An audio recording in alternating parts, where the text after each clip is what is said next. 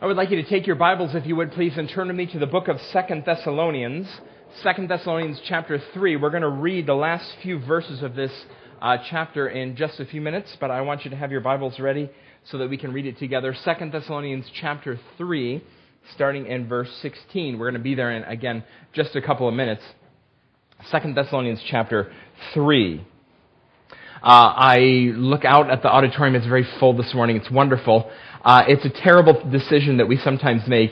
At 10:28, 2 minutes before the service starts, we look around the room, and then we go downstairs to the fellowship hall, and we look around there and see how the population is. And sometimes we make the decision at 10:29 to move everyone downstairs upstairs. It's a terrible decision because at 10:34, the population in this room doubles somehow, miraculously. Not sure how that happens, but we make that decision, and almost every time we make it, I regret it. But what it does allow is we set up a few chairs in the back with nice cushions, which are wonderful because it's very good to see Mary Heisey with us this morning. After her broken hip, she has returned to us, and not a prodigal, but a medical calamity. So we're glad that she's here. November is almost over. I'm happy November 2016 is almost over because it has reminded me that sometimes I can be incredibly naive. Here's why. I was hoping that and expecting that after Election Day we might get a little bit of a break. We might get a little bit of a break from this constant vitriol. The language that we use to talk and the news reports that we hear don't seem to have changed very much. They haven't improved at all, it doesn't appear to me. In fact, it's gotten worse. The tone hasn't gotten any softer. The angry words haven't gotten any more infrequent. It makes me wonder what the next few years are going to hold. Now, I should have known. This is an election that we had where the first choice of most Americans was none of the above. And with so many people who were voting who were angry or scared, I should have known that it wouldn't end quietly. I remember the song we just sang.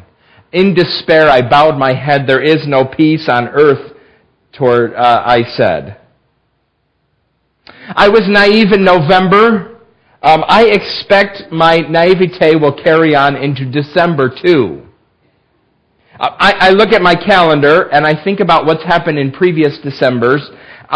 Even though I look at my calendar and I think about previous Decembers, I still have in my mind this image that there's going to be evenings, 2, 3, 4, where I'm going to be able to sit in my chair in my living room and have no lights on but the glittering Christmas tree.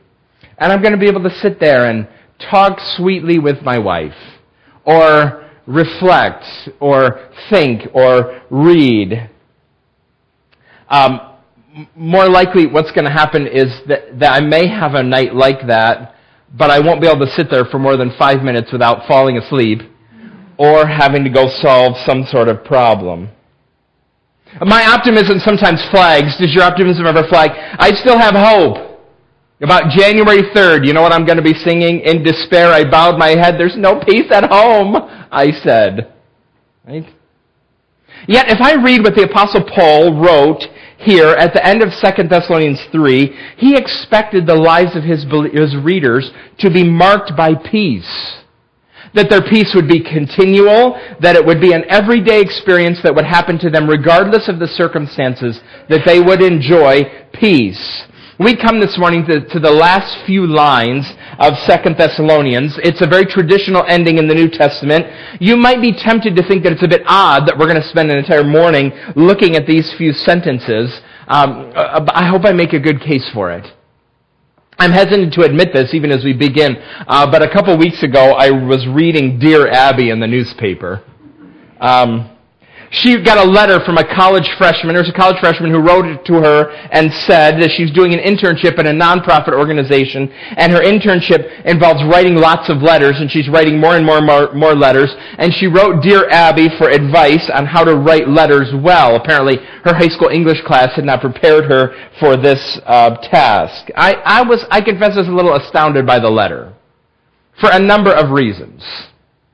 First one is, does this woman not know about Google, right? Aren't there at least like 200 legitimate websites and 3,000 illegitimate websites that will tell you how to write a letter? Dear Abby, dear confused letter writer, Google it, right? That's my first thought. My second thought was, what college student reads Dear Abby? Or thinks that in 2016 the best way to get a question answered is to write a newspaper columnist and hope that they'll answer? I had a lot of questions about this. Actually, what happened was, as you read the article, it gave Dear Abby a wonderful opportunity for her to advertise her new book that she's just written about how to write letters. It's great. When you write a letter, how do you end that letter? It depends, doesn't it? Depends on who you're writing to. Or an email, I suppose. That would be more accurate. Sometimes you write, your friend, comma, and you sign your name. Or, love. In him, sincerely yours. Sometimes when I read letters that are old, centuries old, they sign them at the bottom, your obedient servant. It's great. Several years ago, when Don Landis and I were putting together a letter about a church meeting, he wanted it to say at the end, serving joyfully together, comma, Don Landis. It's a good way to end a letter. This is Paul, and he's bringing this letter to a close. And they're not throwaway phrases for him. There's things that he has carefully thought about, and the Holy Spirit has inspired these words. Let's look what they say, shall we? 2 Thessalonians chapter 3, verse 16. Now may the Lord of peace himself give you peace at all times and in every way. The Lord be with all of you. I, Paul, write this greeting with my own hand, which is the distinguishing mark in all my letters. This is how I write.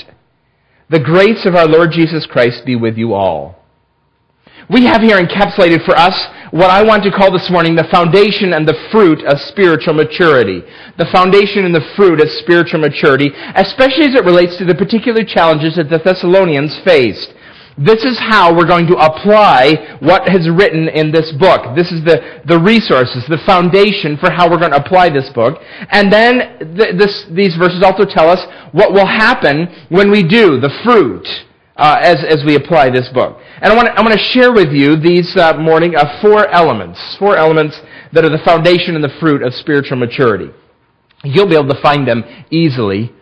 Here's how I organize them. Let's start. The first one should be clear. It's peace. Peace. Now may the Lord of peace himself give you peace at all times and in every way. This is the only place in the New Testament where Jesus is called the Lord of peace. But the Bible connects Jesus and peace all the time in several ways. In Colossians 3, the Bible says, let the peace of Christ rule in your hearts. John 14, Scott read it this morning, peace I give to you, my peace I give to you, I do not give to you as the world gives. Or Ephesians 2:14, Paul says, Jesus himself is our peace. And then we remember the prophecy of Isaiah that the Lord Jesus is the Prince of Peace. Now, peace in the Bible, especially when it comes from the pen of someone like Paul, a formerly trained Jewish rabbi, it's a broad concept. Shalom in the Old Testament, it means wholeness.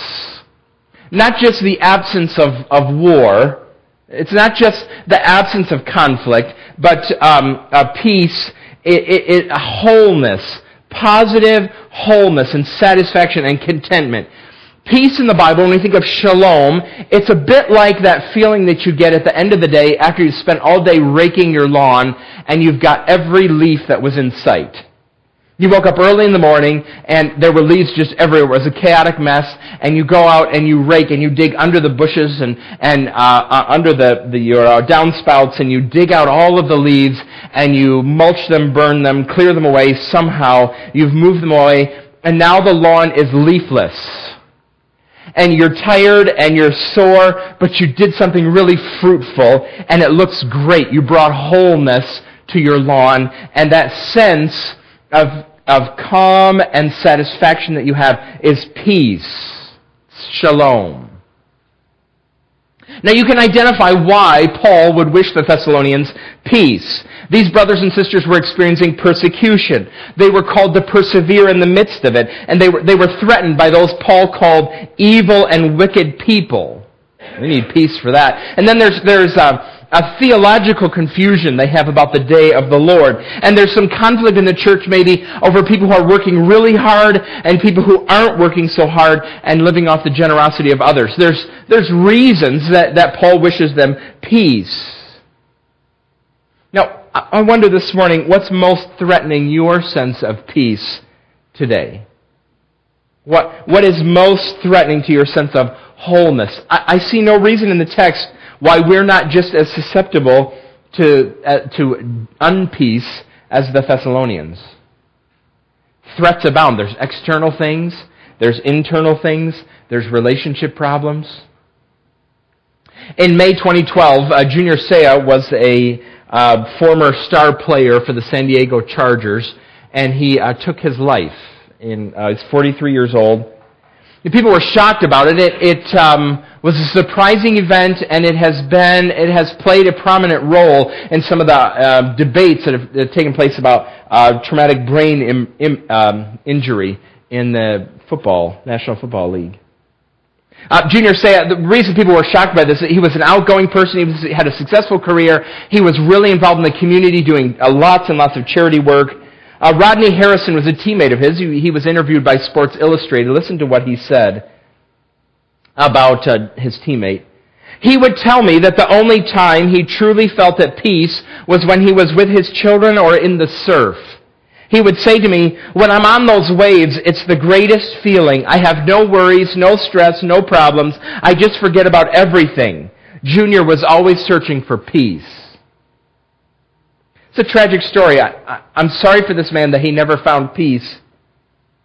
And I even wonder about his understanding of what peace is supposed to look like. True peace, according to him, was not having worries, stress, or problems. I wonder if that's the case, that peace is impossible, isn't it? This whole letter is about the Thessalonians' worries and stress and problems. If real peace means having none of them, how could Paul ever wish them peace? Peace isn't the absence of worry and stress and problems. It's the confidence that there is a sovereign Lord who is directing the affairs of your life. The text tells us this, that peace comes from Jesus himself. It's a gift.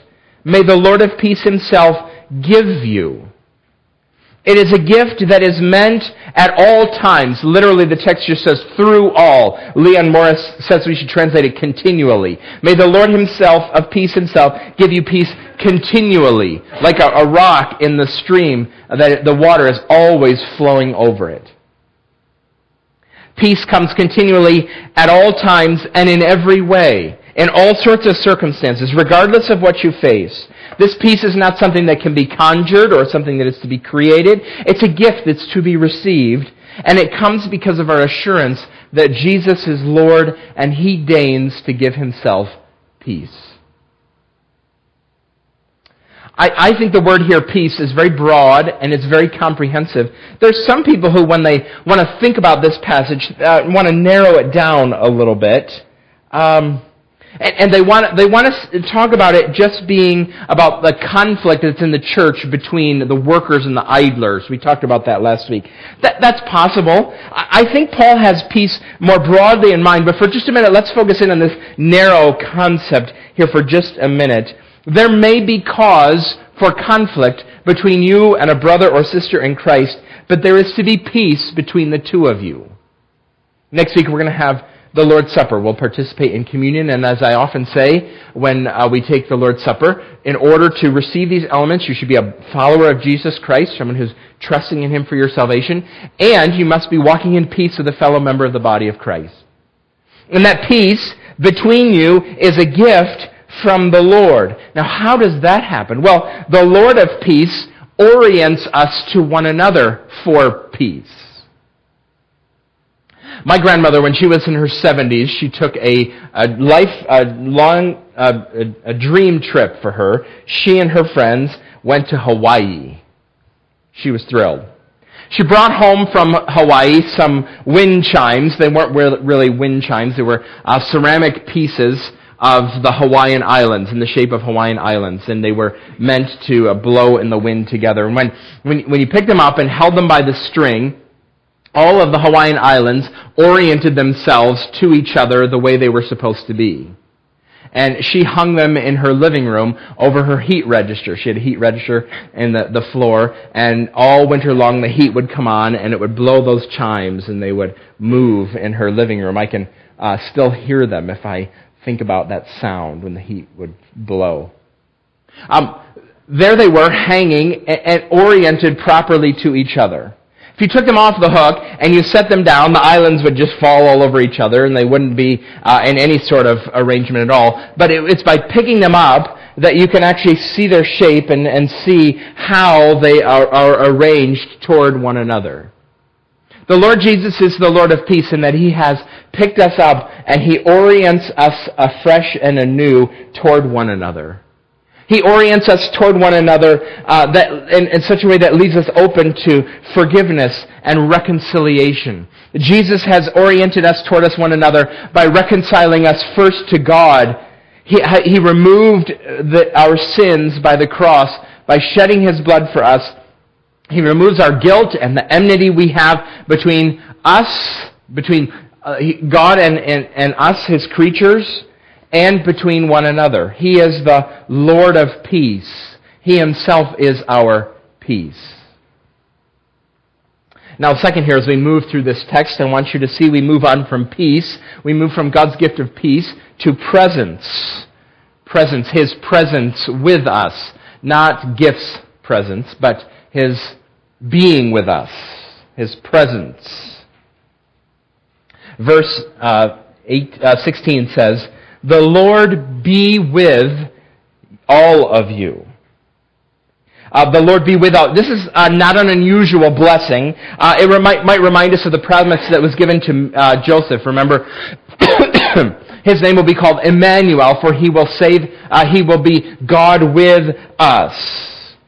Sometimes this is a cliche we pray, isn't it? Don't we pray, "Lord, be with all the missionaries"? So we want to cover everyone. What does it mean here? Paul was praying that the Thessalonians that the Lord's presence would be at the forefront of their minds, that the reality of His presence by the Holy Spirit would have controlling influence in their lives, that it would make a difference, that it would change how they feel and think about situations. God is with me. Christ is with me. Michael Holmes says that this ending, which so much focuses on the Lord Jesus Himself, is wonderfully Christ-centered. It's about Christ's peace and about His presence and about, we'll figure this out in a minute, His grace. This is a fitting end for this book. You can't apply and you don't understand the book of 2 Thessalonians unless you think about the centrality of the Lord Jesus. Follow me here for just a minute. In chapter 1, verse 7, we read that it is for Jesus' coming that we wait.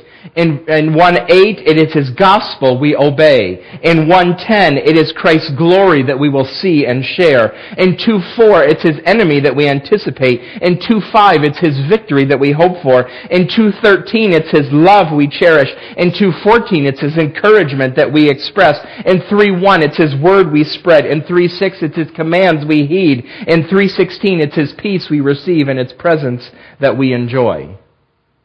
This book is all about the Lord Jesus and how His presence changes and shapes us. I'm sure you've heard the prayer. It's usually attributed to St. Patrick. Part of it reads this: Christ with me, Christ before me, Christ behind me, Christ in me, Christ beneath me, Christ above me, Christ on my right, Christ on my left, Christ when I lay down, Christ when I sit, Christ when I stand, Christ in the heart of everyone who thinks of me, Christ in the mouth of everyone who speaks of me, Christ in every eye that sees me, Christ in every ear that hears me. May the Lord be with you all of you, every brother and sister. It's odd, I think, that sometimes we speak about the fact that we have to discipline ourselves to remember this. We have to practice the presence of God. You heard that phrase, it's an old one. The Lord Jesus is as present as oxygen, and we are more dependent on Him than the air we breathe.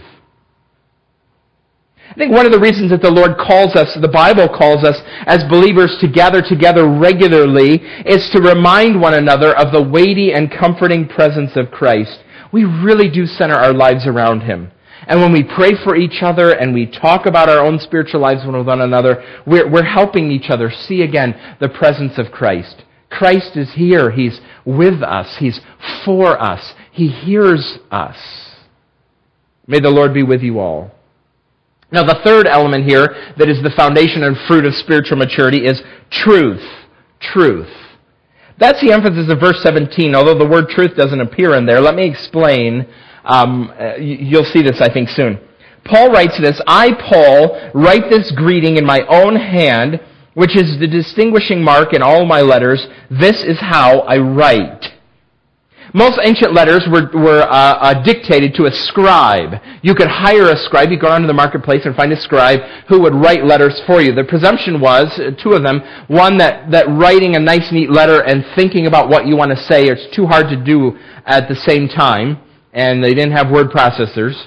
So you could think about what you wanted to say, and someone else would focus on the neatness of the letters. Or the presumption, too, is that many people wouldn't be able to write, so they need somebody to write for them.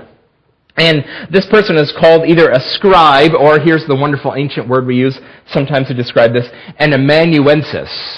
That's great. Paul's amanuensis in Romans identifies himself in Romans 16. Look what Romans 16:22 says. It says, I, Tertius, who wrote down this letter, greet you in the Lord. So Tertius in Romans finally gets a little line for himself. It's also common, we have ancient letters that are like this, it is also common for the ancient writer to say something at the end of his letters. To write in his own handwriting something there, to make his mark at the end of his letter. We have copies of letters, and there's beautiful handwriting for all of it except the last two lines that are kind of just a scribble, clearly a change in handwriting. Now notice two things here. Paul says, this is the distinguishing mark in all of my letters. We believe that 2 Thessalonians was the third letter that Paul wrote. That we have in the New Testament. That seems kind of odd that he would say, all of my letters say this. How many? Well, 3. Seems a little odd. Maybe it's likely Paul wrote other letters, maybe to the Ephesians or the Colossians or other letters of the Thessalonians that we don't have.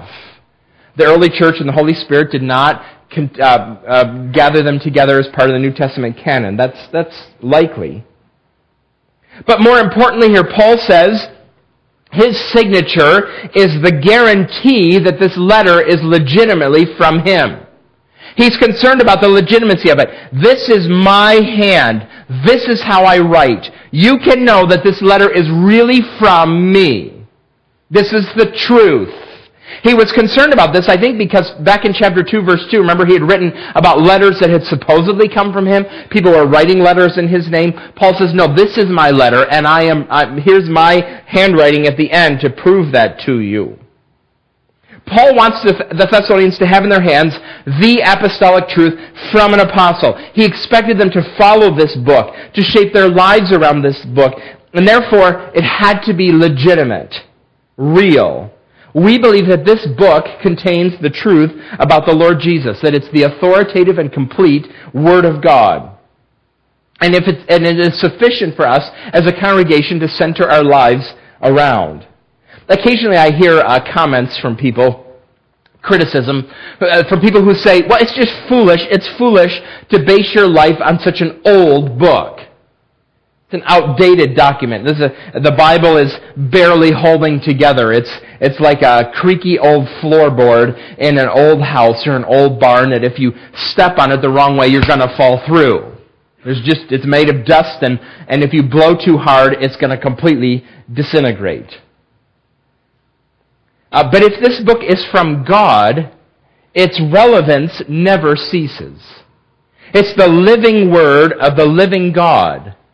If it is what we say it is, it only makes sense that we would pour ourselves over it. I mentioned the congregational meeting last week. This is one of the reasons I'm grateful for this congregation. There is an insistence in our church that we read and study the Bible. That we figure out what it means and how it applies. I mentioned last Sunday about how I was interviewed by a third grade class. They asked me all kinds of questions about what it means to be a pastor and what I like about being a pastor. And they said to me, where do you like to preach? and I said, my favorite place to preach, without a doubt, is in my own church. It's because the people there want to hear what the Bible says, and they care about what the Bible says. And my prayer is that we would grow in this, that there would be a development about this, that it would be a greater yearning in our congregation, that we would be not just hearers of the Word, but doers of it also, that we would esteem the Word like Job did, more necessary for our lives than our daily bread. Because truth is foundational to our spiritual maturity. Now finally here in verse 18, and it speaks to us of grace. The grace of our Lord Jesus Christ be with you all. It's not surprising that we would end here. This is how Paul often ended his letters. The only difference actually between this letter and how it ends and 1 Thessalonians is the word all. 1 Thessalonians says, the grace of our Lord Jesus Christ be with you. And 2 Thessalonians ends, the grace of our Lord Jesus Christ be with you all. It means basically the same thing, except I wonder if Paul is a little bit conscious of the fact that he's been kind of direct. Remember chapter 3, he was really going after them. And I wonder if he wants to encourage them, grace for everybody. Grace for all of you. Even the ones that I had in my sights a few minutes ago. Grace for you all. Grace is God's kindness to us in Jesus, and it's the daily need of every one of us. By God's grace, we have the strength to obey this book. We have the courage to represent Him before others. We have the perseverance to pray. We have the humility to confess our sins. And we receive forgiveness when we fail by God's grace. You never outgrow this. You never move on from this. It's by the kindness of God that we're going to apply any of this book that we have read. And yet within us there's this impulse, isn't there? There's this impulse, this anti-grace impulse. Chuck Swindoll writes about a time that for Christmas one year, there was a man in his church. He lived in Southern California, remember this? A man in his church offered to come, and as a Christmas gift for his pastor, he was going to clean all of the windows in his house, inside and out. How comfortable would you be receiving that kind of gift? They call you and they say, I'm coming over to your house, and I'm going to wash your windows today. You sit here, I don't want you to touch anything. You sit here, and I'm going to wash your windows. Would you enjoy that? Most of you would squirm, I think. I should at least help you. I'll just change the water for you every now and then. Or, you came over here, and I don't want you to spend all your day here, so I'll do the inside, you do the outside. Can I at least bring you a glass of lemonade or something? Because you came to do this? There's this within us, especially within incompetent people like you are, there's this anti-grace impulse it makes it very hard to receive. There's that song that we sing, the servant song. Brother, sister, let me serve you, let me be as Christ to you. Pray that I may have the grace to let you be my servant too. It's very easy sometimes for us to talk about serving other people. It's very difficult at times for us to talk about being served and receiving grace. The grace of God is how you started as a Christian. For by grace you are saved, rescued, forgiven for your sins, through faith. It's not by your works. It's not by your good accomplishments. It's not by getting up and doing things. It's the gift of God. No one can boast about this because it's the gift of God. It's where you start. Remember, faith is need focused in the right direction. I need forgiveness and mercy, and I am aiming it toward the God that receives, through Jesus, our substitute, sinners. And then He gives them forgiveness and life. You're not a Christian without that sort of dependence upon God. And that grace is where your life will end.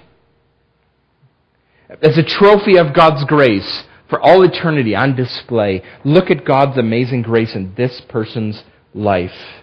Paul's wish is that this is what we would receive, God's grace.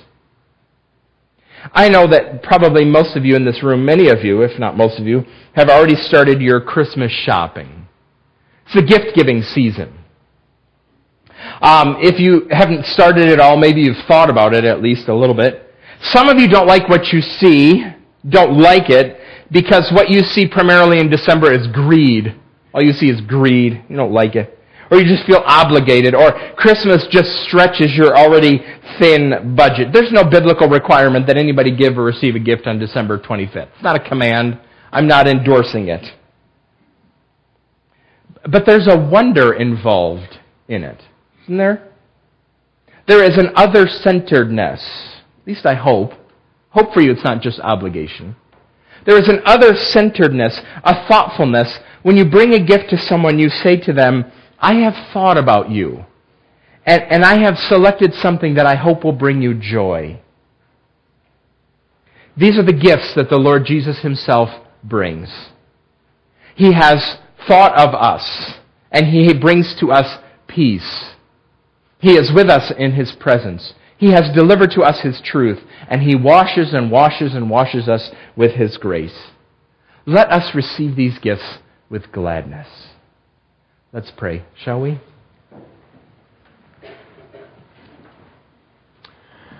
Oh, Father, we come before you this morning, and this has been a full week for many of us in this room. We have been involved in festive events, and we do thank you for these seasons and moments in our culture and our family lives when we can rest, or at least give ourselves fully to different and new things.